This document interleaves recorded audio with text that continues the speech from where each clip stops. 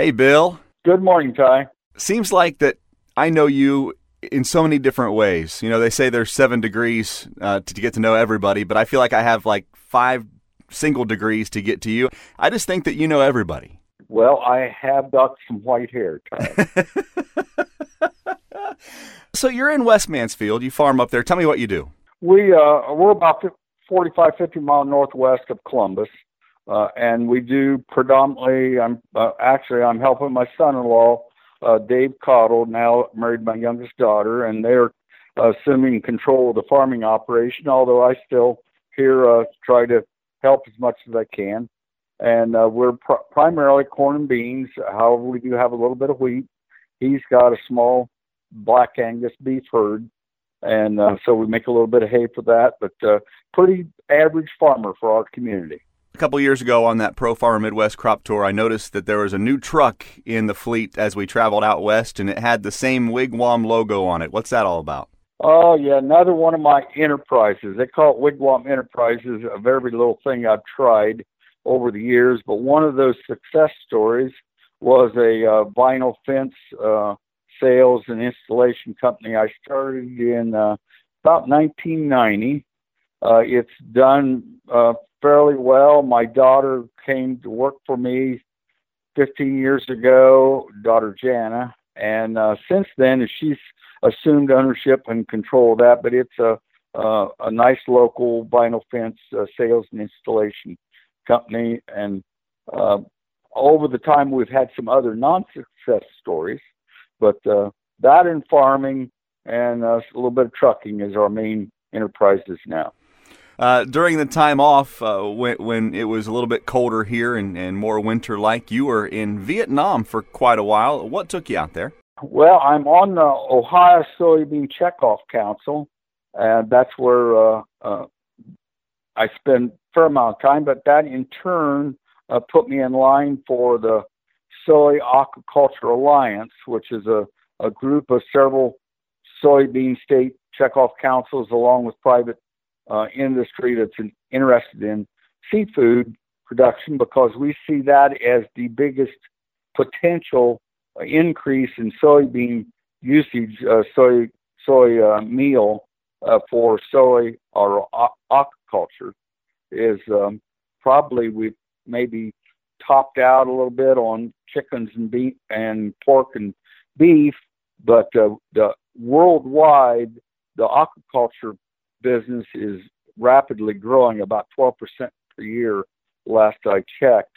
So we see that as a big potential for more soybean protein meal usage.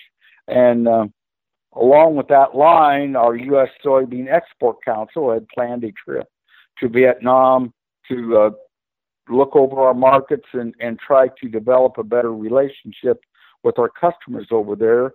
Vietnam, believe it or not, went from the 95th purchaser of our beans back in 1990 to where they're the 8th largest soybean purchaser of U.S. beans today.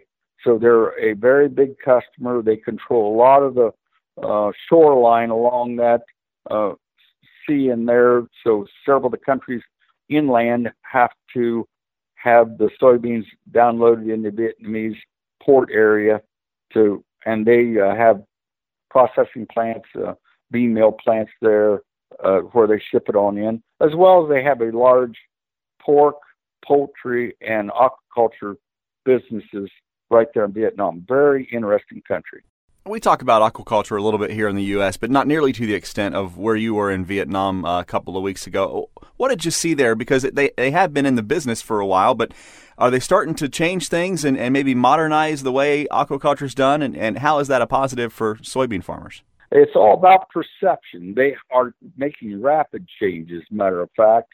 And we've seen some of the old pictures of some pretty dirty, in our perception, places. However, it is a developing country, and there's a lot of different classes of people there. So not all of them live as well as we do.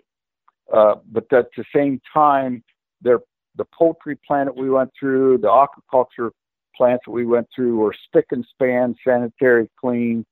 and I was very impressed with how they're doing that. They see a large advancement in volume in their aquaculture industry there, and are developing what they call the in-pond raceway system, where they can take a pond, say, of what we call catfish. They call them pangasius over there. But they can put 3 times as many fish in a pond by circulating it through and adding oxygen and feed in one spot. It's kind of hard to explain without seeing the pictures of it, but that is going to increase their production levels by about 3 times what they're saying. And over there, they're wanting more. There's no surplus. It's worldwide, matter of fact, but even in particularly Asian countries, fish or seafood is their more common meat protein versus here in the United States, where we have more beef or pork or chicken. The U.S. is the second largest consumer of seafood, yet we import 85% of the seafood we consume. How much of this new job as chairman of SAA is going to be about growing aquaculture here in the U.S., Bill? Well, we'd like to grow it a lot, but like you said, 85%, and that's a fairly conservative figure. Some folks are saying 90% of our seafood is imported, and it's the second largest import deficit or export deficit next to petroleum.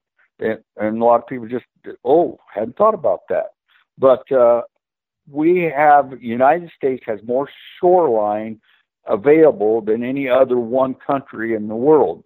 However, we seem to be slowed down, held up by our regulatory process of getting permits, so forth. I was in a meeting where they said, you got to get like 10 or 11 different permits from the local township to the county to the state to the national to the Indian tribes to EPA to whatnot. And if any one of them wants to hold things up, it's holding the whole process up. So that currently is one of our bigger hang-ups.